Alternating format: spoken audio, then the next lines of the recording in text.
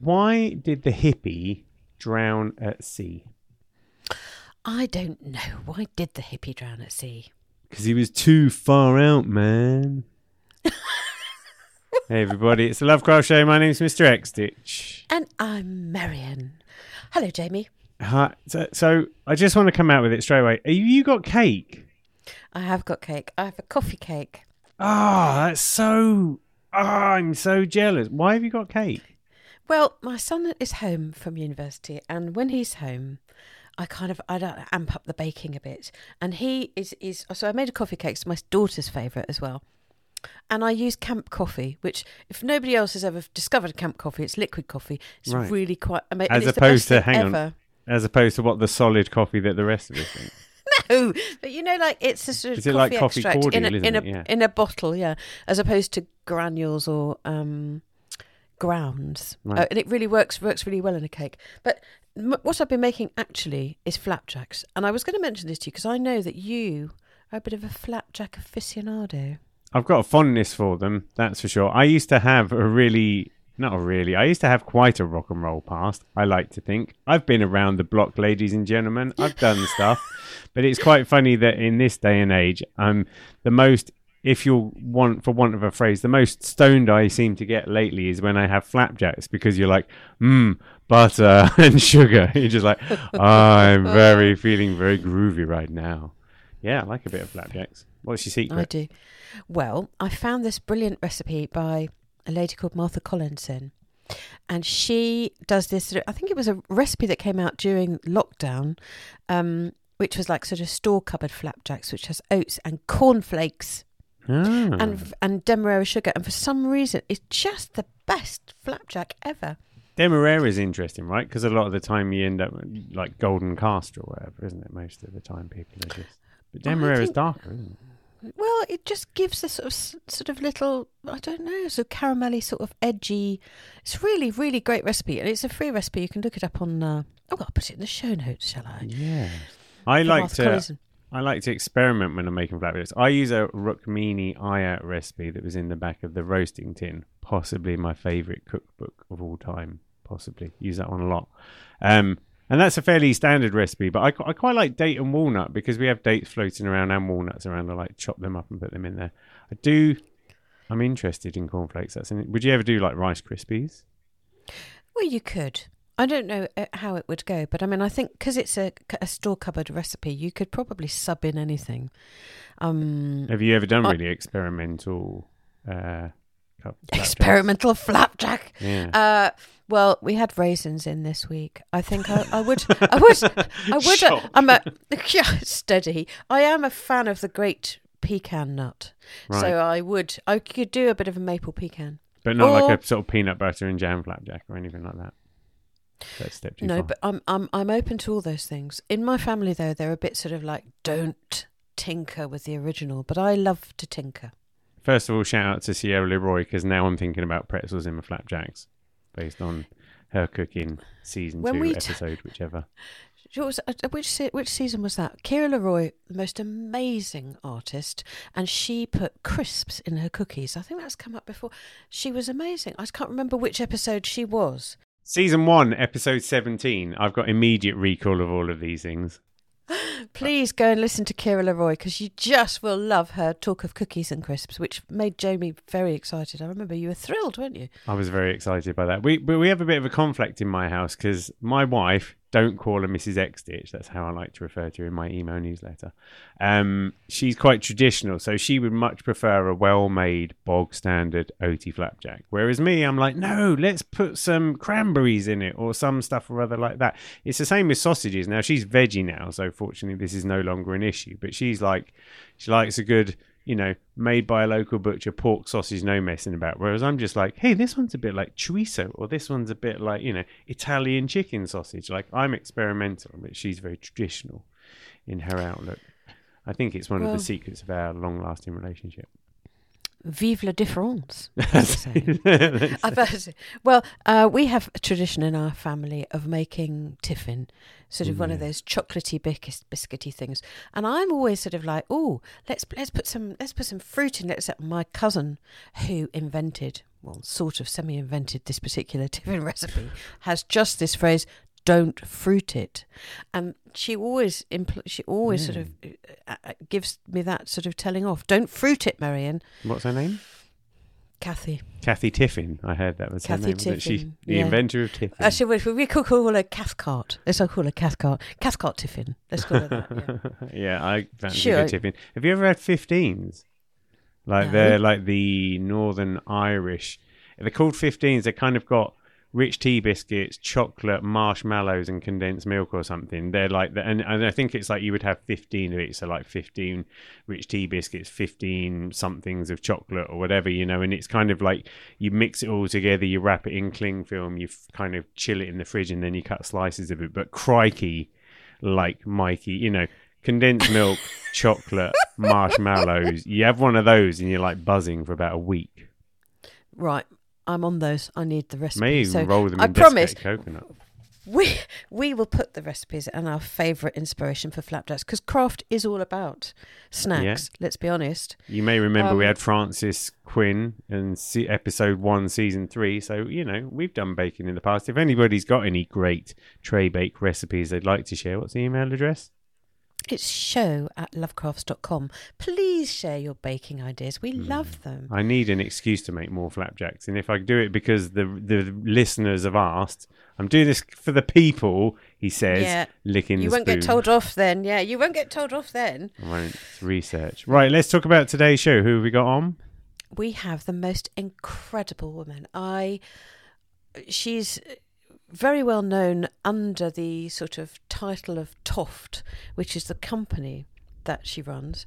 Toft was sort of synonymous with alpacas, and lately, in the last few years, a selection of books that will blow your head off if you like crocheting, amigurumi type toys and creatures. She's written, I don't know how many books. 11 in English. 11 in English. They've been translated. I was looking earlier. Everybody's Kerry Lord, by the way. Kerry Lord. Out.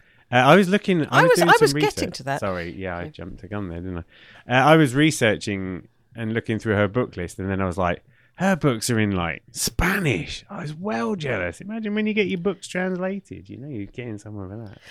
I think you will enjoy this episode so much because Kerry's passion for crochet and fibre and, bringing crochet to the people, and it is so inspiring. She's a really contagiously passionate person, and I think this is going to be one of our favourite episodes, I reckon. Yeah, she took 4 alpacas and built an empire out of it.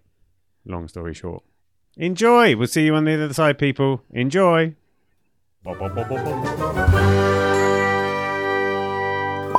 Well, hello. Kerry Lord, very excited to have you here with us on the Lovecraft Show.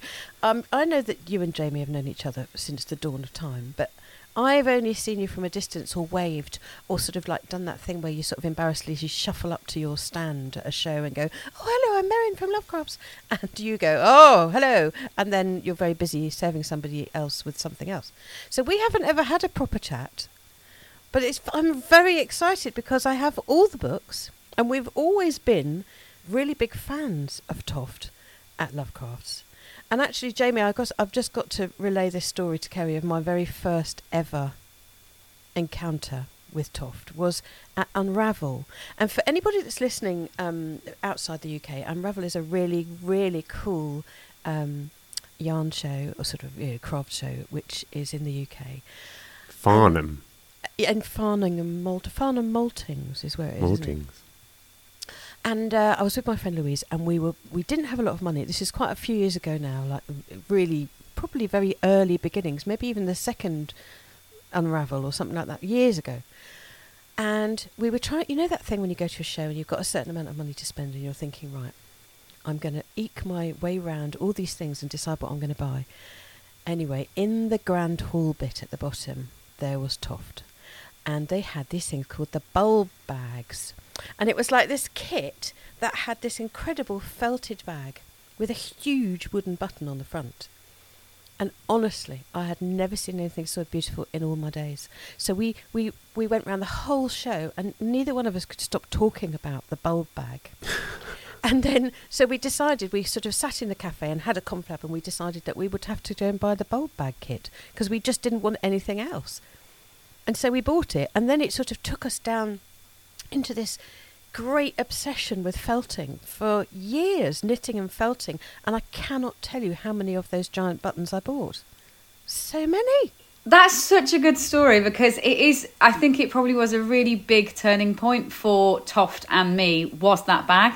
And so many customers that have come to Toft, I guess in the last 10 years, don't remember that bit. Like, it's not a product that we actually did bring it back for our 15th birthday a couple of years ago, but it disappeared from our kind of catalogue for a while. But so many people like you do, well, I know how many we sold a lot of them, so it was a really big product that broke out, and it's actually not very present in our recent collection. So yeah, it's a really good story. It means that would have been me on that stand for definite in the Great Hall. I mean, it was just a breathtakingly beautiful bag. And the thing I think that was exciting about it was that nothing was like that. There was nothing like it on the market. Never seen anything like it before. There was one other lady doing felting, I remember, but it was just such an incredible kit. And the buttons, and you could buy the buttons in like walnut or dark. Yeah, in wood types. And that's what was so sad, actually, when we brought them back 2 years ago, is the fact that we couldn't do that anymore. Because at the time, I had Albert, who he was one man in his shed, who lived like 10 minutes down the road from here. And his hobby was sourcing different woods and then making buttons for me out of them. Like, his hobby was the sourcing of the wood. He did obviously get paid for making the buttons. But he loved the challenge of me being like, make them as different as possible. Because it felt like that's what he loved, is to make them all different. But it did make you want to buy 10 rather than one. Oh. Yeah, whenever you saw them. And I mean, we're talking about very big buttons here, aren't we? They were giant. Oh, yeah. I was going to... Actually, no, I haven't got one behind me, but I've still got a few that I use as coasters scattered around the house, the original ones. Absolutely stunning. So that was our first, my first introduction to Tofts, and it wasn't that far later down the line when I was, and I was working for Love Crafts, which was Love Knitting at the time, I think, maybe even a bit later than that, when we first got Toft yarn on the Lovecraft site, or Love Knitting as it was. And I was just beside myself. It was so exciting because there was like the same thing again. There was nothing like that. I mean, you at the time, we want to ask you all about the alpacas and all about the beginnings of Toft, but there just wasn't anything like that. Nobody had seen these sort of like really gorgeous yarns, alpaca yarns. So how did it begin? What can you tell us? Give us a potted story of Toft.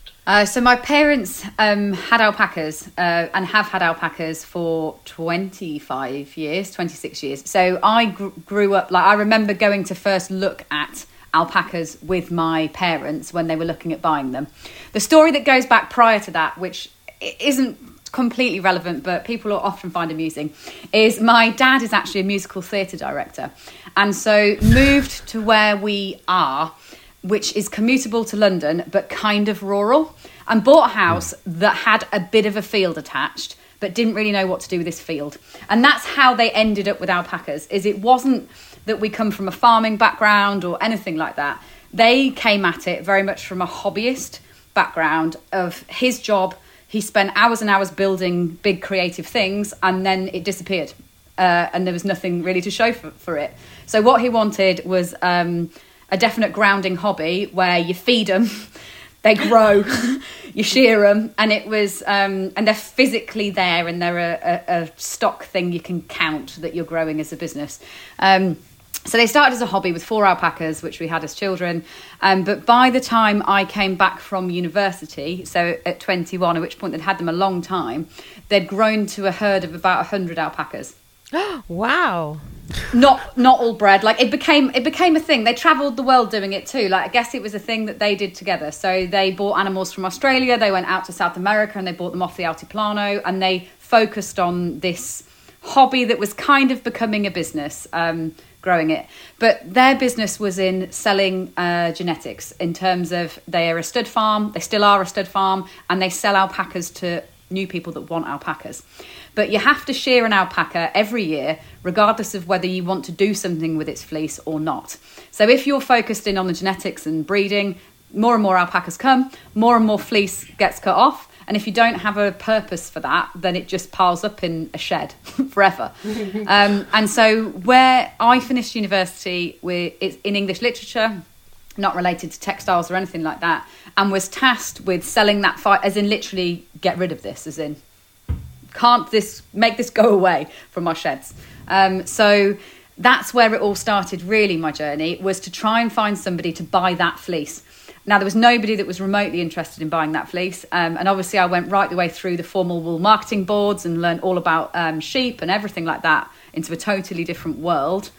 Realised no one wanted it as fleece, so spun the first yarn, which arguably was like string, because obviously I was not a knitter or a crafter, and just had to kind of persuade people to work with alpaca that didn't want to. And by people, I mean really old men is the actual reality of it. Is every single person I came across was a man close to retirement that I was trying to persuade to do something totally new and different, and I had to just take their advice on the way to do it and what it would produce. So it was really, really expensive string that I made in the early days, and we actually used it as string until about a year ago. It lasted that long, as in that yarn was so bad that rather than sell it ever as a yarn, I was like, we'll just tie labels on with this forevermore. And so if you ever purchased like a Toft scarf from us in the early days when we did ready to wear, all of those price tags would have been attached on with Toft string, which was made from our first fleeces. But then I guess the journey, I've always not been too much of a planner. I've really gone naturally and responded to customers. I've always been really customer facing, so I've always done all the shows myself and taken back customer feedback and reaction, and the business and the product has evolved because of that. So I could knit really early on. I learnt to knit. One woman taught me to knit. An amazing lady who I probably owe a lot to, because she very much taught me without a pattern, which I think is quite key. Is she didn't teach me, so here's a pattern, make this. She taught me the building blocks that then allowed me to design really basic designs, but with building blocks. So yeah, I think I definitely owe her a lot. And then we sold ready to wear, as I just mentioned, for the first probably 3 years of the company. So the bull bags that you mentioned, far before we ever sold them as a kit, because it was a scary idea, the idea of telling people to shrink things in their washing machine. We commercially shrunk, well, semi-commercially shrunk them in washing machines here. So I ran a team of knitters, which at their height, there was probably about 25 people knitting from home. Not all women, actually. There was a couple of guys that knitted from home. I used to drive the yarn to them. There was a price based on average hours taken to knit a piece, and then I paid back. We brought the things in, I took them through to the end, and then I went out and sold them. So in the early days it was ready to wear. Then all of a sudden people became interested in knitting, and that's probably sitting at about 15 years ago. So all of a sudden, rather than buying the hat, people were starting to ask the question of, but can you teach me to be able to make this hat? I want to make it myself. And so that's when we took the path into craft. But it didn't start from craft, it went into craft, and kits evolved then. So then I did knitting kits for a while, and then obviously I learned to crochet 10 years ago, and that then changed obviously everything for Toft and for me, because that's when Edward's Menagerie came along. It's so interesting, isn't it? Like when I was a knitter before I was a crocheter, and I love knitting. It's probably my first love. But when you are a knitter and you're used to sort of the constraints of knitting and the things that you can knit, and things have improved in terms of, you don't need to knit socks on 4 or 5 needles now. You can use, a lot of people really still love doing that, but knitting shapes, knitting something as convoluted as a toy, or it was pretty fiddly. And then you learn to crochet, and you realise that this whole world opens up where you can actually crochet any shape, totally organically. You can go in any direction, anytime, whenever you like. It's quite incredibly liberating for a knitter, I think. Crocheters have always known this, but it is quite liberating, isn't it? Yeah, it absolutely is. And when you think back, again, you mentioning the bulb bag, that shape is actually a shape that I've taken right the way through with me. That shape is like an animal's stomach. And that was that knitted. So you did a square, and actually when you start to think about how I've ended up, and I'm known for this definite shape of it having a tummy. It's a pear-shaped body that has a tummy, whether it's a doll, whether it's a monster, whether it's a flower. But actually, so does that bag. Has a very similar shape.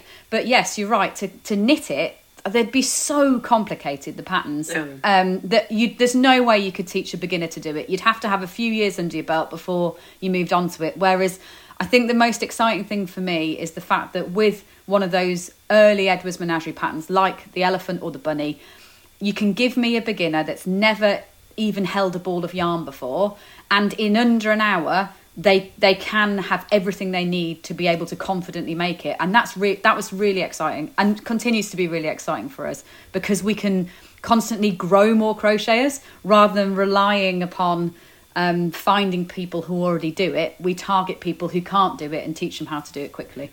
Yeah, and it is quick. I know that Jamie, we're always trying to get him to crochet. We're trying to persuade him, trying to teach him to knit and crochet. Never. The dark side for you, Jamie. But this is the thing about it. It's incredibly accessible, crochet. And it's much, much faster. I'll be honest, as I was doing my research, I came across, I want to say he's called Louis the Robot. I was like, I found my crochet dude. Because let's face it, I'm not sure there's a species of anything on the planet that you haven't turned into a sort of crocheted being by now. The menagerie has got, 9,000 different creations in it or something. Yeah. So how did you decide? How was the inspiration for making the animals when it started right at the beginning? So really genuine again. So I was 9 months pregnant, and by 9 months I mean to my due date. And so I stopped working at Toft. I was like, it is my due date, probably should stop coming to work. So I didn't actually live at the site at the time. So I did live like a good half an hour's drive away. And so I stayed at home, and probably, I would imagine in that first morning, cleaned the house top to bottom, did some DIY, painted some stuff, and then was like, what do I do now? What am I supposed to do? Baby's not coming. I'm not allowed to work. And so I watched a YouTube video that taught me what I now know as the double crochet stitch, but what I definitely did learn in American terms. So the first ever Edwards Menagerie patterns were in US terms, because I didn't know there was two different ways of saying the same thing. Learned this building block stitch, and then I made an elephant that day. Before I went to sleep that night, I'd made the elephant start to finish. So like I say with the bag, and I think the shape was probably very much there for me and in me, and I knew what I wanted to make. I just didn't have the right tool to be able to do it. And then the second I had it, it was addictive from day one. So elephant day 1, bunny day 2, zebra day 3, and my son Edward, which is why the book ultimately took his name, was 14 days late, and I had made 14 animals, and was still making the rhinoceros at the point at which I was induced. So it became really addictive from the very beginning, because I think I was so chuffed with myself that I'd finally learnt to this dark side of things called crochet, where I was like, I finally got this. I don't need to learn anything else. I've just got this double crochet stitch. I'm good with that for a while. And it became really addictive from day one, going back to the same arms and the same legs, because it meant that I had the right amount of chunk of challenge, thinking about the head, which is original. But actually then I could really do that relaxing part of crafting, where you're just going round and round and round and round and not really having to think. And I think that's what means that they're still so popular now, with beginners and with advanced crocheters, is it's the right level of really easy, and then you have to concentrate for a little bit, and it's a nice balance, so it becomes really mindful. Yeah, absolutely. And that is it, bang on, isn't it? You've got legs to do and a bit of body to do in those sort of ways where you can relax. And then you need that, don't you? You do. It's a bit like knitting. So that you don't put people off. You need a purl row. Sometimes, when you're knitting and you're doing something that's quite a convoluted pattern, you need a bit of blank in between. So that's good. That makes them accessible. And also, I think what's so exciting about them is that people often they'll make one and they'll think, I can't believe I just made that. You know, you've made a creature, you've made an animal, and it really looks like an animal or whatever. But I mean, you've just gone through really complicated birds. And again, you couldn't knit those. It would take you forever to Yeah, knit it would, and they'd be even more fiddly. Like, the birds are more fiddly than the animals by their very nature, because they obviously have not many stitches as you run down those toes. But that's different again then. I think what's lovely about the collections now, as I look back upon them, is people find one that really speaks to them. So I meet customers all the time that just make birds.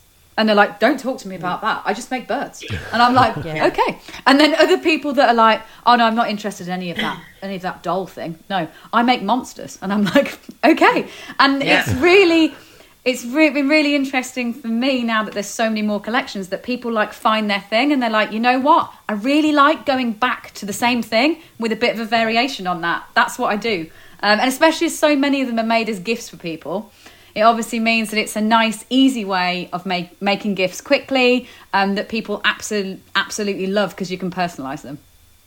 Absolutely. And also, I mean, I have a friend who has, this is awful of me not to remember the name of this dog. It's a Puli, I think is the name of this dog, actually. And it's got sort of, like dreadlocks. It's sort of like a great big ball of dog that's covered in all these crazy dreadlocks. And I can remember her saying to me, I have never seen like there's no toys, there's no dolls, there's no nothing. Can you please make me one, because I can't. And so I think like that with the dogs and things, it's just so great to be able to make a replica of something that somebody else loves, you know, like, and if it's birds, you know, to make a bird or an exotic bird or something that you just wouldn't see. People love to be able to they do. With the dogs in particular, I mean, because we do Crufts Dog Show and events like that, and that's the thing that's how we create new crocheters, is we stand there and someone comes along, and honestly, if you'd asked them that morning over breakfast, like, what yarn, crochet, knit, they'll have been like, I don't even know what you're talking about. They walk onto that stand and they see their breed, and the idea that they can pick the yarn colours in their breed, and that you give them a tip on, yeah, well, don't worry, you just need to do that pouring cream and then swap to a camel, and that's got your dog's cream pouring, and all of a sudden they're a crocheter overnight. Oh, yeah. And they're the most, when you've got that motivation to learn to craft because you've got a fixed object that you already love at the end of it, they're the people that then go. And I see them, like, we've done Crufts now for, well, apart from the COVID years, for probably 6 years, and it's amazing because the people that are the least likely crafters have become the most passionate crafters. Then they're getting out shawls and they're like, I've crocheted a shawl. And you're like, well, that's exciting. Yeah. It is. And also, because they're a small item, doesn't take too long. Yeah. And it's like a gateway thing. Yes, it opens up the great world of crafting and crochet and yarn. And doesn't it? That's the thing. It's sort of like they're the ideal thing. We had a really fantastic designer on the show a couple of episodes ago called Anna Nikipirovich. She's amazing crocheter. And she does Tunisian crochet, and also very addictive, let me tell you. And she was saying she only likes designing small things. Mm-hmm. She says, I don't want to make great big garments. I don't want something that's going to take me weeks on end. I want something I can turn around really quickly. And she says, and all her sort of following, they all love mittens and hats and shawls, and you know, and it's the same thing with all your gorgeous menagerie, all the animals, all the everything. Apart from the fact that she's done things like metamorphosis installations where she's got like 8 foot high crocheted versions of the things. So. Oh yeah, yes. I remember seeing like a what's it called when you do like time lapse when you were like of making the giant bunny and things. I mean, why? You know, did you suddenly where are they now as well? So we find homes for them. So generally we're talking about, to give everyone an idea, they're usually about 8 foot high if you stood them up. So if it's an animal in my classic standard form, it's about 8 foot high. The butterflies were 5 meters wide. They were by far the biggest thing that we'd ever undertaken, but they were flat, is all I will say. Whereas obviously when we do a 3D 8 foot one, it's a lot more stitches because you can look at it from all angles. The nice thing about the butterflies is it was one side and then a lot of staples to attach it onto the board. But the way that we approach it is I will usually sketch the shape onto big pieces of wallpaper lining. So we've got a shape, and we do, for the standard form ones, we do now have a giant standard form. So there is some kind of pattern, but generally speaking, it's totally, again, really liberating because it's freestyled. So if it's someone that's not feeling as confident within the team, I'll obviously do the shaping rows, and then they'll just go round and round and round and round for 3 hours, not having to think and just doing a double crochet, and then hand it over again for a bit of decreasing. And they're always great to do for events because it's obviously lovely for customers to be able to get pictures with them. It's lovely for us as a team to actually do something together. It's also good to teach some team members to crochet. That'll be the first thing that a lot of people that don't necessarily come to us as crocheters take part in, to take it through to the end. And where they go is to various destinations of our stockists. So Sophia the Flamingo was one of the first ones we ever did. She lives in Vegas in a yarn shop, which was obviously fitting for her. And Geraldine the Duck has just gone off to New Zealand. She's going to live in Wellington in a big shop that's about to open there. The butterflies are about to go into Oxford Street, into one of our stockists there. So I store them for a while in our office, and then I gradually rehome them just through a casual chat. Like sometimes the giant monkeys that we did went to Birmingham Children's Hospital. So they went over there for something. So a conversation will arise, and I'll be like, you wouldn't perchance like a giant, a giant one of those? You got any wall space? Got anyone that this would make laugh? And so then we'll just gift them out, and they'll go off to new homes with little plaques that just say when they were made and who they were made by.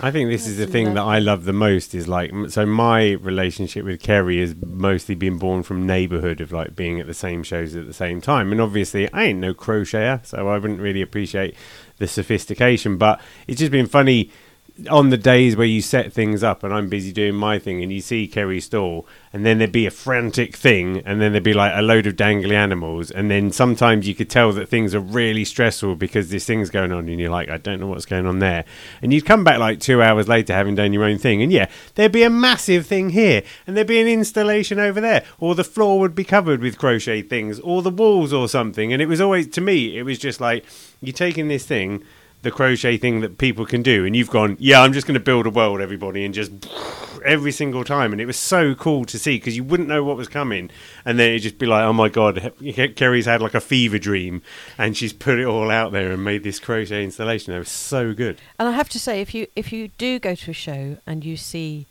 Kerry and the Toft, you won't believe your eyes, because there really is every animal under the sun dangling. I mean, it's a thing of great beauty. It is, and I think when you talk about a type of crafter, when you say that it's like a small project crafter or someone like that, I don't like making the same thing twice. And I'm absolutely willing to admit that, which is why I guess we don't ever stand still. Is I personally want to make something different, so we constantly move forwards, and we do go very much with wherever I want to. It's not that we sit down strategically and say we've made all the animals now, better find something else to make. It's really organic and natural. That we like the latest book that's just come out is Alexandra's Garden. It's flowers, which a lot of people. Again, it's another one that really divides people, but has brought in a lot of new people again, gardeners that weren't crocheters but love their gardens, and have come in from a completely different perspective because they want something to be able to do in the winter when they're not gardening. But it wasn't forced. It isn't that I sit down and look for areas that we can expand into like that at all. I genuinely, during that first lockdown, found gardening. Made a daffodil. People liked the daffodil. Then I made some more flowers and I planted more flowers. Then I was like, I've got a crazy idea. Let's actually grow the flowers for the book. And as a result, we've made the book that genuinely is in my garden. And that's quite it's a totally different kind of creative project to just shooting animals on a backdrop in a studio setup. And I'm just looking at it, Ben. So for anybody who's going to have a look at this book, I've got to say, in the first place, Kerry, it's a really beautiful book. I mean, it's really nice. It's a very, very tactile book. It's a really nice hardcover book, which I think is really nice. The photography is beautiful, and everything in it, everything goes round by round, like all the other patterns, so it's very easy to follow. lots of handy tips. All your favourite plants are in there, but I just love the hyacinths in their little, so there are lots of skills in this book in terms of petal shapes and things like that. Yeah, they are.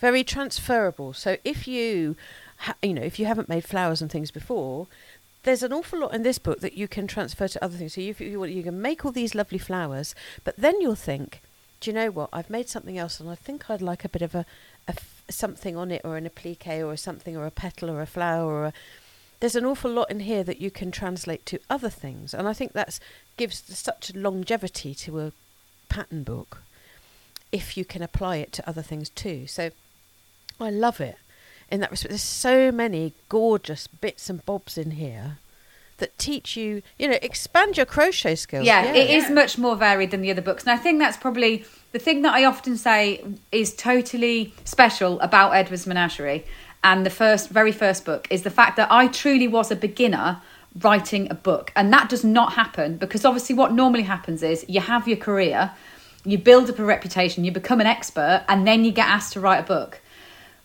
Edward's Menagerie broke that mould totally because I genuinely was what I would regard as a beginner at the point at which I was putting together a book for beginners. And I think that's really special about it because it is absolutely within its box as a beginner book, because I didn't have the skills to necessarily forget what a beginner needs to know when they're first starting out. Whereas a decade on, which is where we are now with Alexandra's Garden, there's so many more different stitches in there, and there's still beginner patterns, and they're all flagged so that a beginner can see this is an easy one, I should start here. But it's much more about playing with different stitches, surface additions of crochet, so it's a 3D shape and then putting a lot more onto that 3D shape, whereas the original Edward's Menagerie is about shape and learning to create shape with that stitch. Yeah, and so it's really sort of an evolution of crochet. And I have to say that I think crochet in that time, in that 10 years, crochet itself has evolved really profoundly, where people, back in and if you're listening and you're not a crocheter, back in the sort of 70s and beyond, crochet was really, really limited to granny squares, doilies for tables, and probably a few toys, but it was quite a limited thing. And the yarn, obviously, that we had available to us in those days was not very nice, and so the stitches were quite bulky, and so we were sort of stuck with one level of crochet. And then as the sort of expertise of people and designers over all of this time, just like you have, you take sort of these new modern yarns that are finer and better and more, more elastic and more just easier to crochet, so the stitches are smaller, the stitches can be more subtle, and now people are crocheting all the things that used to be the province of knitting: cables, colour work, toys, all of these things. And I think so because crochet's evolved so profoundly over that time, and you have been part of that evolution, bringing these new stitches, new techniques to toys effectively over time, using, with your vision, thinking, well, I want to do a leaf this way, and I'm going to just do it this way, or I want a petal that sits that way, or I'm going to do some surface crochet. I think it's just a great expression of how crochet's evolved in that time, and how you've been part of that. So, I mean, it's extraordinary, I think, from a crafter's point of view, if you look at the whole series. I don't think it could have happened without video. I think that's probably a massive thing, is that's what's so different now, is learning from video means that I can absolutely break the rule box. Well, I've never been one that worries about the rule box. Like, I always admit that I've never really crocheted from anybody else's patterns. I haven't. I learned the building blocks and then went for it.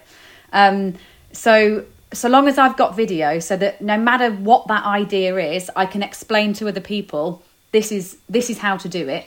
Forget what you might have done somewhere else. This is what I mean by this. Then it means that we can go absolutely anywhere and really push the boundaries, rather than feel like, well, that's how you do that, and so I'll do it that way. I've never worried about that. I've gone with the messing around until I get it, and then thinking, I've got no idea what this is called. We'll think of a name for this, and I'll do a video so that everyone knows what I mean. So I'm thinking about, the introduction of video. And so, I mean, I have to do a lot of video work. You do a lot of video work. And this is how it's evolved, as you say. It's really great to be able to teach people new ways.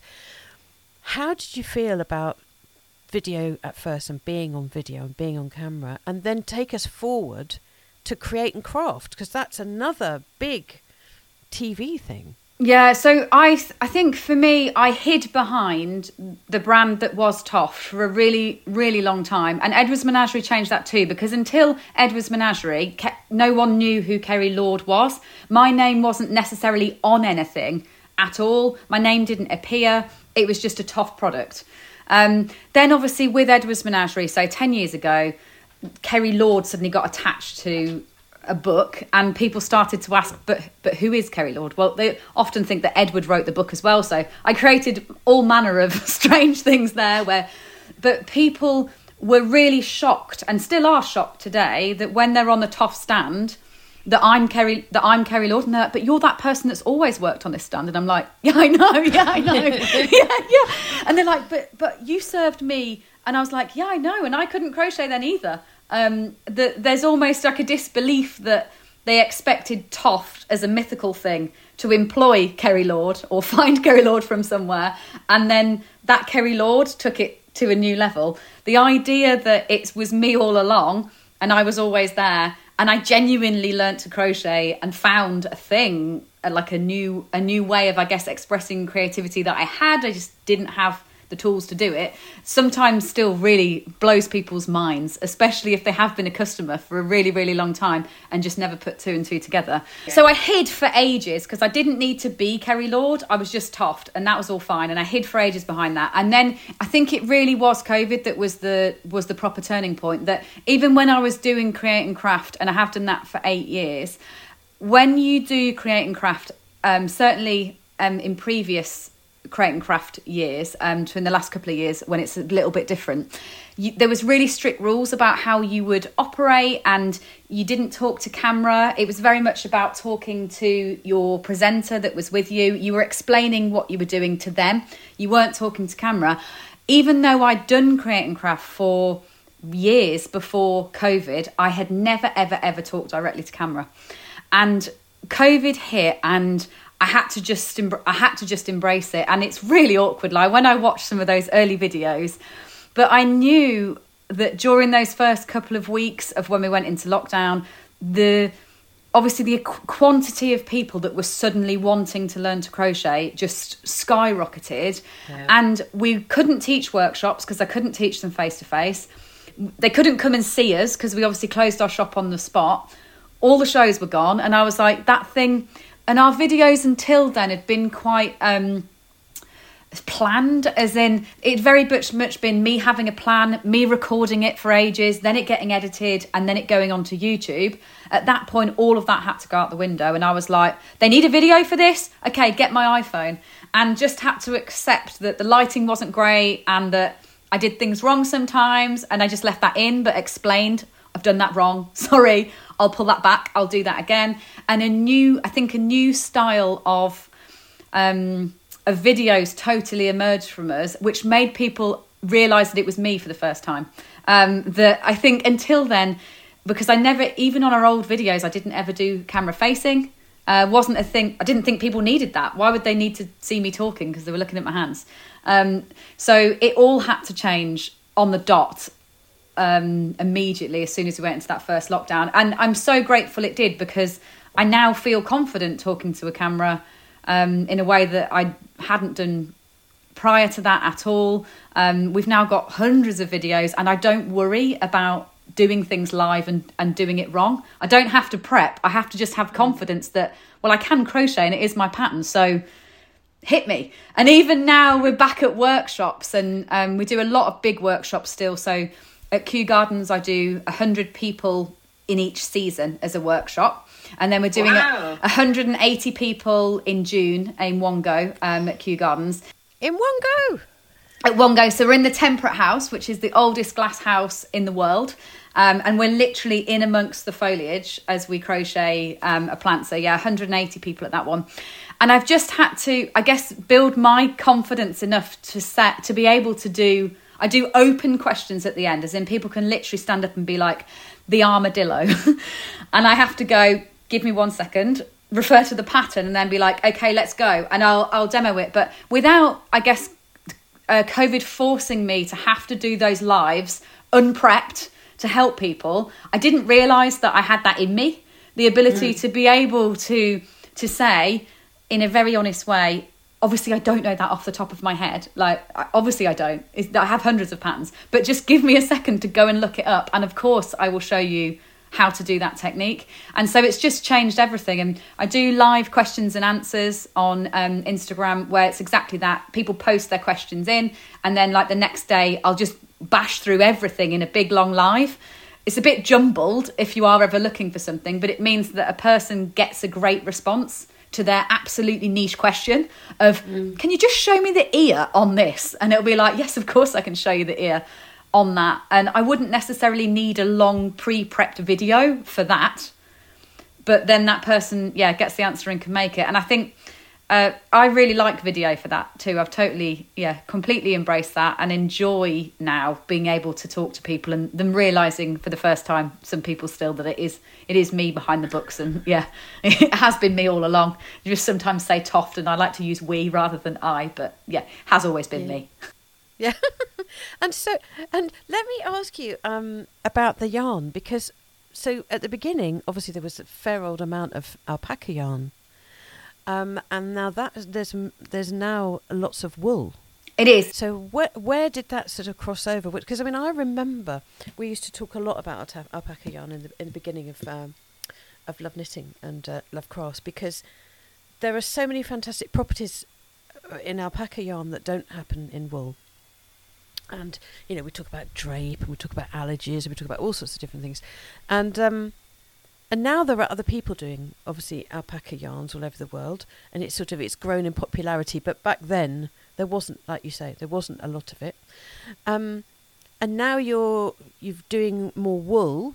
So how was the journey in terms of that, and where you source stuff and dye stuff and... So it's absolutely on hitting a ceiling on capacity. So it started with alpaca yarn, and it started originally with just our alpacas yarn. And to give you an idea of how much we've grown, so this year we have spun 2 years worth of our fleeces, so about 250 worth of fleeces. And when we put that on sale, I have every confidence that it will probably break our website, and probably in under 2 hours it will disappear. And that's, I guess, puts it kind of in context that originally, probably for those first 2 years, probably the first year of trading, I would have traded on less than half of that the whole year, in order to turn that into hats and then sell them.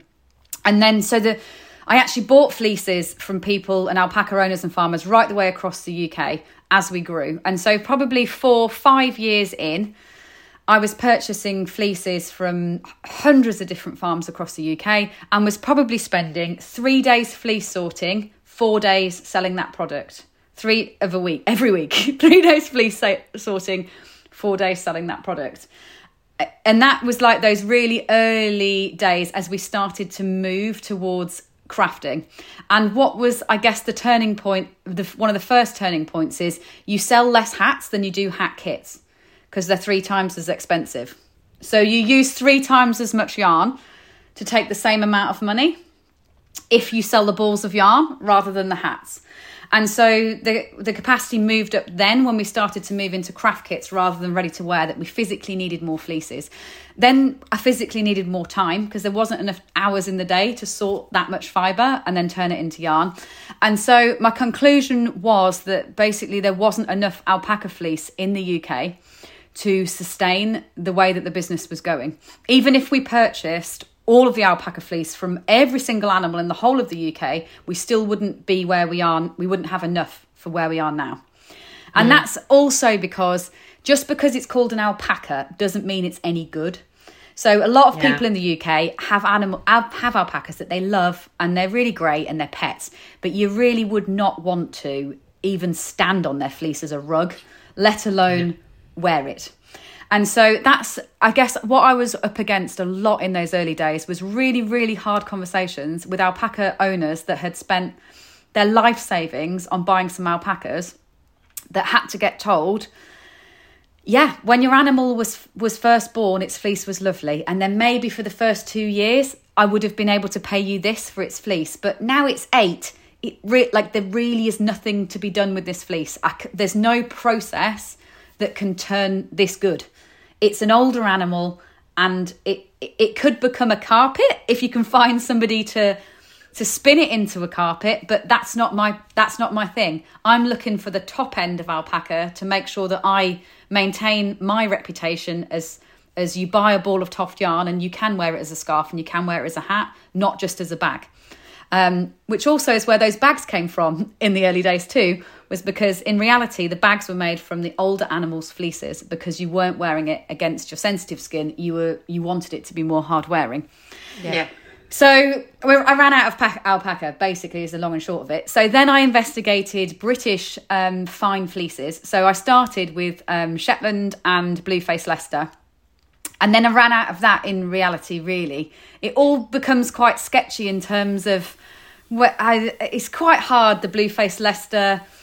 There seems to be a lot more things called Blueface Leicester volume-wise than necessarily adds up to how many animals are in the UK. And I hit the limit on really, really fine fibre. Because that's the thing in the UK, is there's lots of sheep, lots and lots of sheep, lots of wool available, but not necessarily the top in terms of micron, softness, quality. But because I'd come from alpaca and the top of alpaca, there was no way I was going to compromise back down in terms of the quality.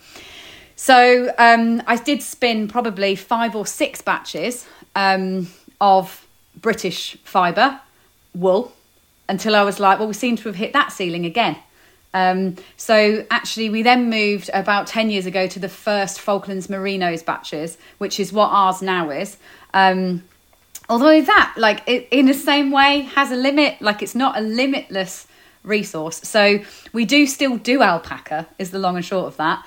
And actually, in reality, as much alpaca as we did in the early days, it's just... we've grown so much as a business commercially around that it's a very small part now of what we do compared to how it was when we just did that.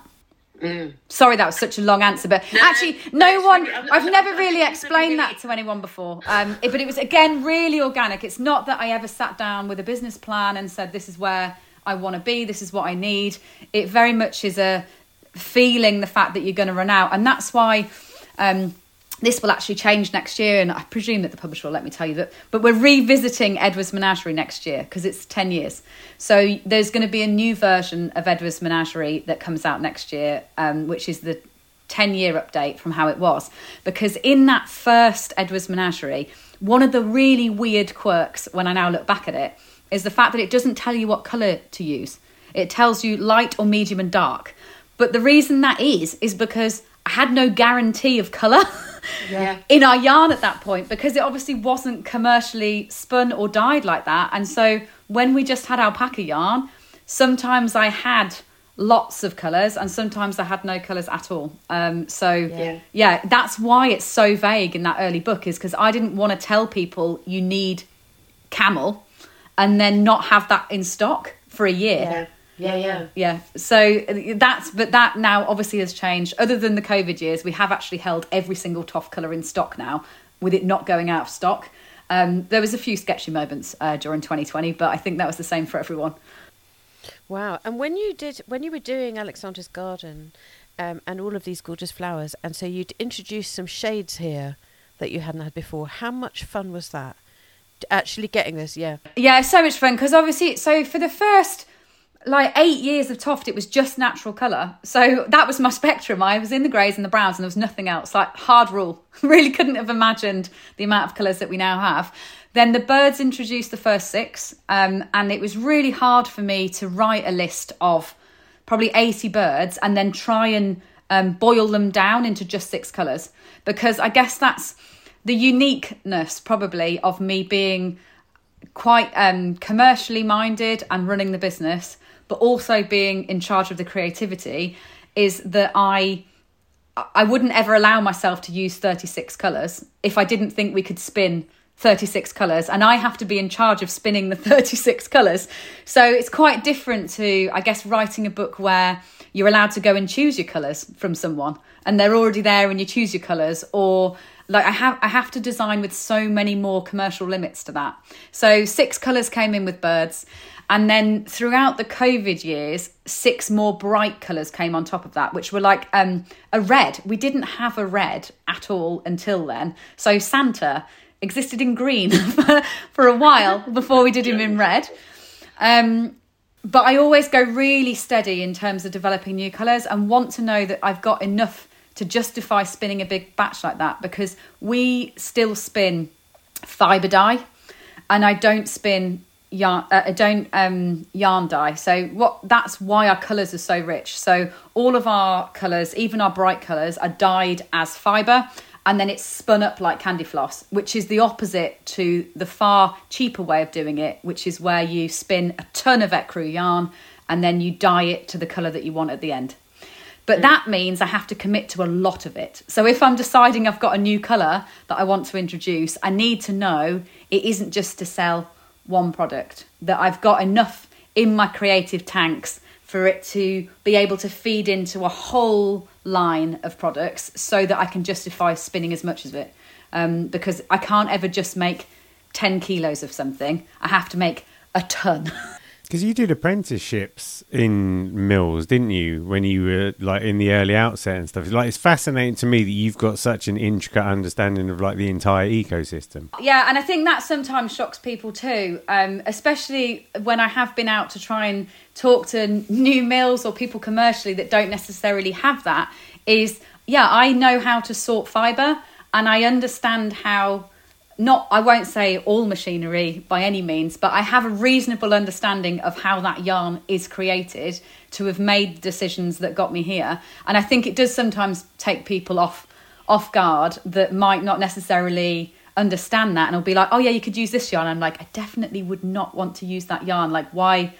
I understand the spec enough to make it exactly how I want it to be, and I'm also not afraid of rejecting it if it's wrong. Like, if we spun something wrong and I wasn't happy with the product, I wouldn't put that to our customers. Like we say with the string, there's been plenty of mistakes in the last 17 years where I sit on a product and I'm like, well, I'm not giving that to the customer, so leave that there until we work out what we can do with it, or we find a good home for it, because there's no way I'm going to put my name to something unless I am absolutely happy that I would want to own that myself as a crafter.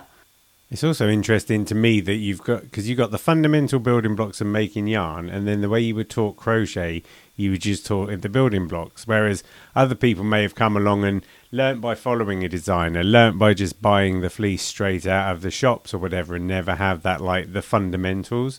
And it feels to me like when I look at your portfolio of creations, and you've got the Imaginarium and you've got all these like mix and match like creations, it's almost like you've just got the blocks and then you kind of configure them as you see fit, and it's like you've just got this foundation that's really strong, and you just go, well, this is where I'm at, and it's just really well put together. I think it's because it's so organic. Like, it really is so organic that it's the yarn that inspired the design work, and then the design work continues to inspire the yarn. Like, going back to what you said about the new colours for flowers, is basically I tried to put a book together without the introduction of new colours. Again, especially in COVID times, thinking, well, can we even make enough green, let alone anything else, to sustain a flower book? But realised I needed 6 pastels, like, really early on. But then I would never just pluck a colour out of thin air without comparing that colour to all the other colours that have come before. So then once I decided I wanted pastels, choosing exactly the right shade of pink that would look good with the 2 previous pinks but also be okay with brown is then the challenge, to go back to that natural palette and be like, I need to make sure that all these new colours work with these old colours. And I've also never really discontinued. So when we go forward and we expand it, it's not that I kind of tear down and leave that behind, because lots of people's favourite colour might be one of those old colours. So I take those building blocks with me too, and I guess keep building on top with the foundation rather than tearing it out and starting again. So that strength, the strength of the natural colours and early on, I think, is probably what makes it feel so cohesive as a whole collection. I think actually people underestimate just how hard it is to get colour right. It is incredibly hard because we've all seen yarn ranges where you think, oh, that's a lovely yarn. I don't like any of the colours in it. You can look at all kinds of commercial brands and look at them and think, oh, I love this yarn, but I just wouldn't use any of those 25 shades or whatever. They just miss for you, and that's why it is so hard to pick the right colours, the right shades of the right colours. And for me, because of the fact that the majority of the yarns that we're now manufacturing are being used for toys, not for things to wear, it would be very easy to fall down the trap of moving towards colours that were for that, forgetting the fact that we still have a really established following of knitters and we still do a quarterly seasonal collection that are things to wear. So it's also bearing in mind that, the pastel shade for that might be great, but you still need to want to wear that colour. And so, it does take a lot of hand dyeing and then tweaking and then testing and hand dyeing. But obviously, we are a team now. Like, I'm very much not just doing that solo at all anymore. And that we are a team of full-time 12 people in order to make Toft happen. And I certainly couldn't have it all happen without the amount of people that are there absolutely grafting on all of that stuff every single day. Ooh. Now, the other thing there is this thing, like, as soon as I look at the website, and I'm just like, I'm so excited about all these different things. As Jamie predicted, I'm very overexcited about all this. This is fine. Bargello. We have this conversation about Bargello. I was looking at the Bargello kits and I just want them all. Although I was saying, oh, I can't do this, I can't do that. And he was telling me off yesterday and saying, well, of course you can. You just have to try harder about Bargello. But because he's really kind like that. But isn't it interesting? So you've now got embroidery, and all of these things. Where did that come from? Because I know, obviously, Jamie with his super stitching background, but where did all of this come from, suddenly the embroidery? So it came from embroidering on crochet. So I did a bird for an issue of one of our magazines last year that was inspired by William Morris. And so it's it looks like a jacquard bird. It's got stages of colour changes, but then I couldn't get the effect that I wanted with colour changes at all. And so I embroidered the colour changing on the top as lines.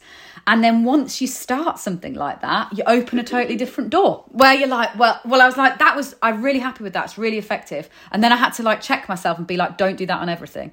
Don't get lazy. You still do need to colour change sometimes.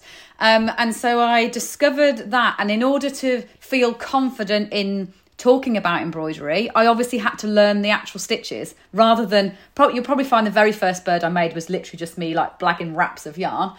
Then when we do the test bird, I was like, we actually need to look up what this is called so that I can explain, not just stick it in and bring it round. What do you call this? And so then I ended up meandering down a slight route, at which point I was like, what is this? What is this cross stitch that involves wool called? And come from a total point of, I guess, genuine interest of, sometimes I see this kind of tapestry stuff that's done with wool that looks like ours. And then go down that route a little bit. Well, if I can do this, maybe I'll enjoy doing this. And then we discovered the fabric. And then sometimes it'll take just a little bit of a spark for somebody else in the team who wants to take it forward. So I very much fell in love with the idea of the freehand embroidery a lot more. And I've taken that on to the end. But it's actually one of my team members that had done some cross-stitch in her past, who was like, I actually really like this. If you want me to test this, I'll run with it. And I'm always very much like go for it. Here you go. Take some days. Here's all our yarn. Here's the mesh that I think works. And see what you come up with and have a play. And then together, once we get our heads back together, it just developed, and we really enjoyed the tiles. The coasters were huge, which was how we launched it, because at the time we were researching for knitting and crochet patterns for tiles. So it kind of it just pollinated out of the other craft, as these things do. If you've got a bunch of creative people in one place and you're all starting to research and you've got time to go with what you like doing, then you end up meandering along to a different path. Long may it last. Oh, yeah. Jamie, you just on the subject of Bargello, it's a great entry point, do you think, for stitching? Yeah, I mean, I really like it because it's so groovy. And actually, when I think, the way you speak about using natural colours and those kind of things, like it lends itself in that kind of retro chic department. But also you get these really groovy effects for what is fundamentally a really simple stitch. And it's just that process of just keeping track of the direction you go in and you're away, really. I've got a lot of time for it. I'd do some now. I'm going to go and check your kits out. I love the kits, and I think it's really, really clever to think of coasters because they're small things that you can practice on and get, and have a set, and you just know that people are going to be like, "Wow, where did you get those?" And you go, "Well, I made them."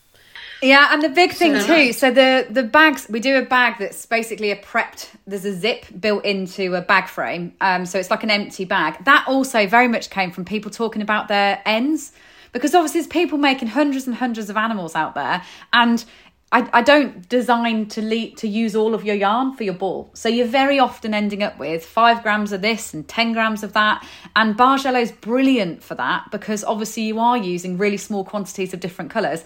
And so it's been really exciting to see our customers basically use their scraps from one hobby and create an interest in another one. Same with the embroidery. It uses very little wool and you can use your leftovers from one hobby on the other. I have to say, for our listeners now, we will be putting, because I know you'll want them, all the links to all of these fantastic ideas and kits into the show notes. And so you'll see those. And yeah, absolutely. Give them a whirl because they are gorgeous. I'm a little bit concerned because obviously Kerry's gone from like small beginnings to, I love this bit where there must have been a day going, there isn't enough alpacas in the world. So, and now the thing that's making me nervous now is she's going, embroidery. There isn't enough embroidery in the world. I'm just like, I'm just so, it's so amazing. Because for me, Toft's always been there and it's such an empire and it's so amazing, and you've got your workspace outside rugby and you've got all your different fingers in all these pies. Like it's just always been so cool to see what you're doing and that it's still going and that you're still keeping it weird and that you're still making clothes and on and on. Like, I don't know. I'm tired just thinking about all the stuff that you get up to. It's amazing. But do you know what I love? What I love about all the things that you've said about it is that the fundamental sort of thing that runs through it, apart from your sort of passion, is creativity. You're just following this beautiful creative road and letting your, like you say, it's all very organic. You're letting your creativity, your creativity and your team's creativity just flow through. And for anybody out there listening who thinks that being artistic and being creative is, not a proper job, they are so wrong. As we always say, this is so important because you're facilitating other people being creative. It's wonderful. Yeah, absolutely. And I think that is really true. And we are staunchly independent. We remain independent. I don't have to be accountable to anybody apart from myself, which obviously I'm sure can be a nightmare in some respects, but also means that I do have full freedom for us to be independent and to go where I feel like it. And obviously, so long as the team are happy to come with me, and I'm obviously, some of my team now have been with me for a really long time, really, really long time. I mean, I think Emma's been with me like 13, 14 years. So really from the very beginning of the route, we do just go. We do work hard. There's no two ways about that. We do have to work hard to do what we do, but appreciate the fact that we are all creative people and we are allowed to be really creative, even down to the stickers that go on the parcels. We make every single decision like that. From the start to the end. Is we have a sticker printer. We have so many printers now here. It's like that COVID changed everything on that front, because we obviously used to do that all out of house, and that was a real turning point for us, where I was like, well, why don't we have the sticker printer? So we invested in so much stuff that meant we could be even more creative, because now we can just print stickers like 10 minutes after we have an idea for a sticker, whereas previously we would have had to have made the sticker, then design the sticker, then sent the sticker off to print, and then wait for the sticker to come back in. We can literally just have an idea and print a sticker. Like, I know we're talking about, but that is what makes it really exciting, is because creativity is addictive like that. So obviously once you start and you realise you've got that freedom, everybody's head buzzes to being like, oh, we don't have to do it like that. Why don't we try it like this? And that's exciting, and that's what keeps me going too. I think I would be very bored if someone told me I had to just package Emma the bunny in the same box every day forevermore. It's exciting for me to go where we want to as well. Now, I realise that you've literally got a book that's just come out, Alexandra's Garden Flowers. But what else have you got coming up? Because you've already mentioned you've got the 10-year Edward Menagerie. I think that there's another one of these, isn't there? So the most dangerous thing is to ask me what the date is, because I get my head very confused at the moment because we're planning like into 2025, 2026. So this is Alexandra's Garden Flowers that came out last week. And it's hot on the heels is Alexandra's Garden Vegetables, which is coming out in the autumn. So that's 30 vegetable patterns. And just to give context, because we talked a lot about Edward and Edward's Menagerie, that was my son. Alexandra is my daughter. And ever since she was born 6 years ago, I've thought, what do I one day do for her that means at some point she doesn't learn to read? It would be awkward if she didn't have her own range of books, right? Yeah. So she has Alexandra's Garden, and she truly has grown, again, the real garden with me through lockdown. We've gone from a very weedy weed patch with no love to actually a really lovely garden and a veg patch that we grow things in. In fact, our whole house is covered in seedlings right now as we're growing vegetables. So that comes out in the autumn. And then, it is the 10-year anniversary of Edward's Menagerie next year. Edward obviously looks very different to how he does in the original pictures that were taken for that book. So we will be revisiting Edward's Menagerie next year as well. But we've got so many, with the vegetables, we've got such good plans for the shows this year too. Like the butterflies last year, it's going to be very good this year.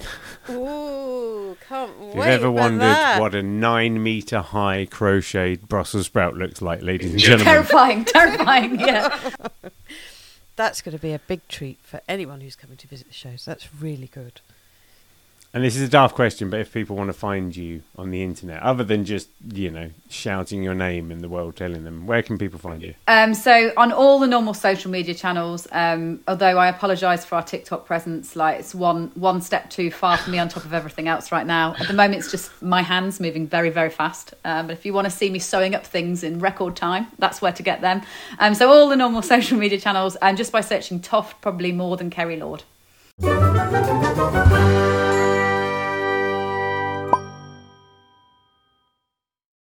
Is there anything else we need to talk about? I was going to do a quiz, but then I was like, no, I'm not going to do a quiz because it's a quiz that you'll be. You've got the quiz. I No, thought you were going to do the crap. quiz. It's not crap. It'd be great.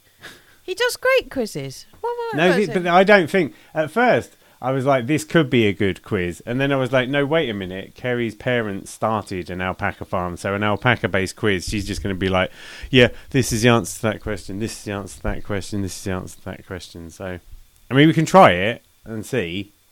So the quiz I've called Alpaca Attack. Alpaca Attack. Alpaca Attack. True or false? There are no wild alpacas. True or false? Oh, I think that must be false. Surely there are some wild alpacas. No, it's true. They're a domesticated species. Because the alpaca is a domesticated version of the Vicuna. There you go. And are there any wild vicuna? Yes, in South There America. are no domestic. Three vicunas walked into a bar and the bartender said, "You're alpacas now." And the opposite is the guanaco. So there's a llama is a domesticated species as well, and the biggest one is a wild guanaco, and the llama is a domesticated guanaco. And they're all camelids. Yeah, camelids, South American camelids. And they're also even-toed ungulates. You have to cut their toenails. Next. Next question. What is a male alpaca called? Robert. Sorry. I'm not sure there's a straightforward answer to my to this. dodgy internet source. I'm not sure there's a straightforward answer to that. I'll be interested to see. Like we would always call them studs. This one apparently is called a macho. Probably in South America, yeah, absolutely. Yeah, not in my British alpaca terms, but probably absolutely, truly, yes. That macho stud. I know now. Don't search for macho studs on the internet, ladies and gentlemen. Safe search on, please. What is a female alpaca called by that? Elsie. Elsie would be good. It's called a hembra. What is a baby alpaca called? A cria, surely. It is. Oh, I'm doing well on this quiz. I never ever do well on quizzes, Kerry, ever. And then an alpaca that turns 1 year old is no longer a cria. It is a yearling. No, that's a horse. or weanling. I don't know. I probably won't know this term either. A tui? I've never heard that before, but I'll try and sell that one. I like to pretend I'm the alpaca expert in the room just now. Alpacas and llamas can crossbreed. What are their offspring called? I don't know the answer. Oh, crikey. Is that sort of a bit like a mule and you know how horses and donkeys can be, you know? Yeah. Oh, I don't know. Or the English and the Welsh, they say. Oh, steady on. That's dodgy. You careful there, I'll boy. edit that out, that's fine. Apparently they're called juarizo or juarizo. There you go. There are 2 types of alpaca. Can you name them both? I know one of the people in the room can. Yeah. 2 kinds of alpaca. Is there one of the Suri alpaca and the other one is a something else alpaca? So wakaya. Wakaya. Now, before, you were saying about people who have bought alpacas before, but the fleece isn't right. Is that because those are Suris? No, Suris are much rarer in the UK. So about 4% of the population are Suris. And we used to have Suris. We don't actually anymore, but we used to have Suris. It's much, much harder to manufacture their fibre because it's much longer. And actually, people tend to leave it on for 2 years. So they're the ones that look beautiful when they're in full fleece because they've got lovely long fleece. But it's a nightmare to manufacture because it's basically too long for any of the machinery to put it through. But when it's just alpacas that aren't good alpacas, some of that will be crossbreeding with llamas. So even basically when they started exporting alpacas commercially out of South America, they gave us all the rubbish. I don't blame them. And so people bought a novelty animal that wasn't very good, but without necessarily an understanding of that. So all the really complex genetic breeding that they'd done for quality of fleece in South America, the animals that actually made it across here to the UK early on weren't those ones. They were the ones that were probably a llama crossed with an alpaca. So it's only really been since the industry's got more aware, and there's obviously a lot more movement of alpacas around the world, and the alpaca population is much higher over here, that people go back to South America to understand the top end genetics, that then the good quality alpacas have come in. But when my parents first bought them, there probably was less than 100 alpacas in the whole of the UK, and they would have been in zoos. And the ones in zoos are just for you to look at. They're not for fibre or for any commercial farming reason other than the novelty of, it's an alpaca, it's a push me pull you. Because my quiz falls apart at this point because all I've really got is a couple of other interesting points of note. But we'll say that everyone was a winner in Alpaca Attack, so congratulations, everybody. Yay! No, apparently it's both flame and water resistant, their fleece. Flame resistant? So, because it doesn't have lanolin. So the sheep's fleece is obviously really, as a raw fleece, is really greasy, whereas alpaca's really oil-free. So really, really low levels of lanolin. I presume it's related to that. It's an absence of oil. I think as well, because, sheep fleece is also fire retardant. And they smoulder, but they don't catch on fire. And it doesn't melt, yeah. Yeah, and I think the thing about alpaca fleece and fibre is that because the fibres are sort of long, that's why that it makes for such great knitted garments and things, because there's brilliant drape. But then if you mix that with a bit of wool, which is crimpy, then you end up with something that will hold its shape and drape. So they all have their beautiful qualities that you can mix them together or separate them out. That's the beauty of all these gorgeous animal fibres, that they all have their own properties. And of course they're incredibly warm. And also so if you have an allergy to lanolin, then you could wear alpaca. If you have sort of very sensitive skin, whereas all these sort of fibres have little tiny fibres coming off them that you might not necessarily see. If you just have sensitive skin, and you might find any animal fibre uncomfortable to wear just because of all the little tiny prickly bits on the fibre that you can't see. But generally speaking, a lot of people can wear alpaca fibre that have trouble with wool fibre. So it's a lovely thing. Apparently, it's the second strongest animal fibre after mohair, which is rabbits, right? Goat. Goat. Is it? Oh, what am I thinking of? You're thinking of Angora. which is an Angora rabbit. Yeah. I must admit, I was wondering how those rabbits got to be. There's some really hardy rabbits you've got. Angora fibre is really short. Yes, I'm interested in it. As in under strength test. And then the other random fact is apparently alpacas predominantly give birth in the morning, which is a sort of DNA legacy from when they used to be in a lot of hotter climates, and so it was much more palatable. Oh, aren't they just so clever? Yeah, they are. And I can vouch for that. That really is true, that if we've not had a cria by kind of 1 o'clock, you know that you're not really going to have one that day. Or if you are going to have one, it's going to have been a really troublesome one. As in, the mother will have had a trouble with that labour that's taken it past that point. So usually in the summer months, our first crias will be due next week. We've got about 50 due. That you'll go out in the morning at 7:30, 8 o'clock, and they'll be in the field already born. Oh my goodness! And how exciting is that? I mean, obviously there must be traumas around. Still exciting though, even though we've obviously seen so many. Yeah, it is. It is. I think they're quite renowned for being good at self-birthing as well. Yeah, they are at the moment, but like all animals, there's not been a lot of necessarily genetic selection for big animals yet, which is probably why they didn't have any problems. But as people genetically choose animals for different characteristics, it will only ever get harder, I fear. Because obviously people try and breed bigger animals because they have more fibre on them.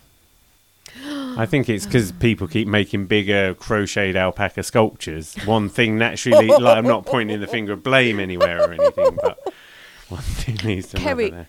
I cannot tell you how fascinating this has been. This chat, absolutely amazing, and we are in absolute awe. We love Toft. We love all the stuff you've done, and I'm sure that anybody listening to this will be super inspired to pick up a hook and visit Toft. And I was going to say, they can still visit you, right? No, they can't, I'm afraid. Oh, so actually, during COVID, we closed and I moved on site. And so that's why we're doing many more events out and about. So why we do the big workshops at Natural History and Kew Gardens is because we're now a closed site. Just also the amount of lorries that now leave and come in change the nature of what we did a little bit. We go out and about and meet people rather than them coming to us. That's it. So actually, if you want to meet Toft, you have to go to places such as Kew Gardens and indeed the Natural History Museum. Or shows, yeah. And have you got any plans? Do you ever think you'll take Toft on tour and go abroad? Yeah, absolutely. So I do quite... I mean, pre-COVID, I was doing so many international shows. I was in Australia 2 to 3 times a year, New Zealand. Our third biggest territory is Australia. We've built a really big following there. I am going to Chicago in June, so I'll be going out to meet our trade stockists out there again. So we're starting to get back to Toft, internationally again from this year onwards. Well, everybody just keep an eye out then. Just go onto the website, keep an eye out, have a look on the Instagram, keep an eye for wherever you can, and don't forget to stock up on the books. Because there are lots of books and they're all gorgeous, especially Alexandra's Garden, these lovely flowers. It's been an absolute pleasure. I've really enjoyed this conversation. It's probably not... They're different conversations and questions to the kind of questions I usually get asked, so it's been a real pleasure.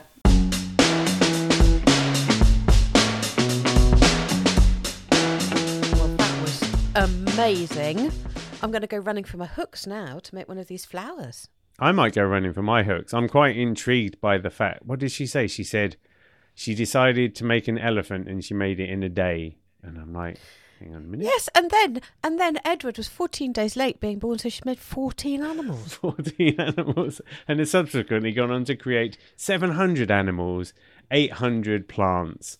All manner of robot, and I mean, she's got so many monsters on her website as well. It's pretty insane the amount of creation.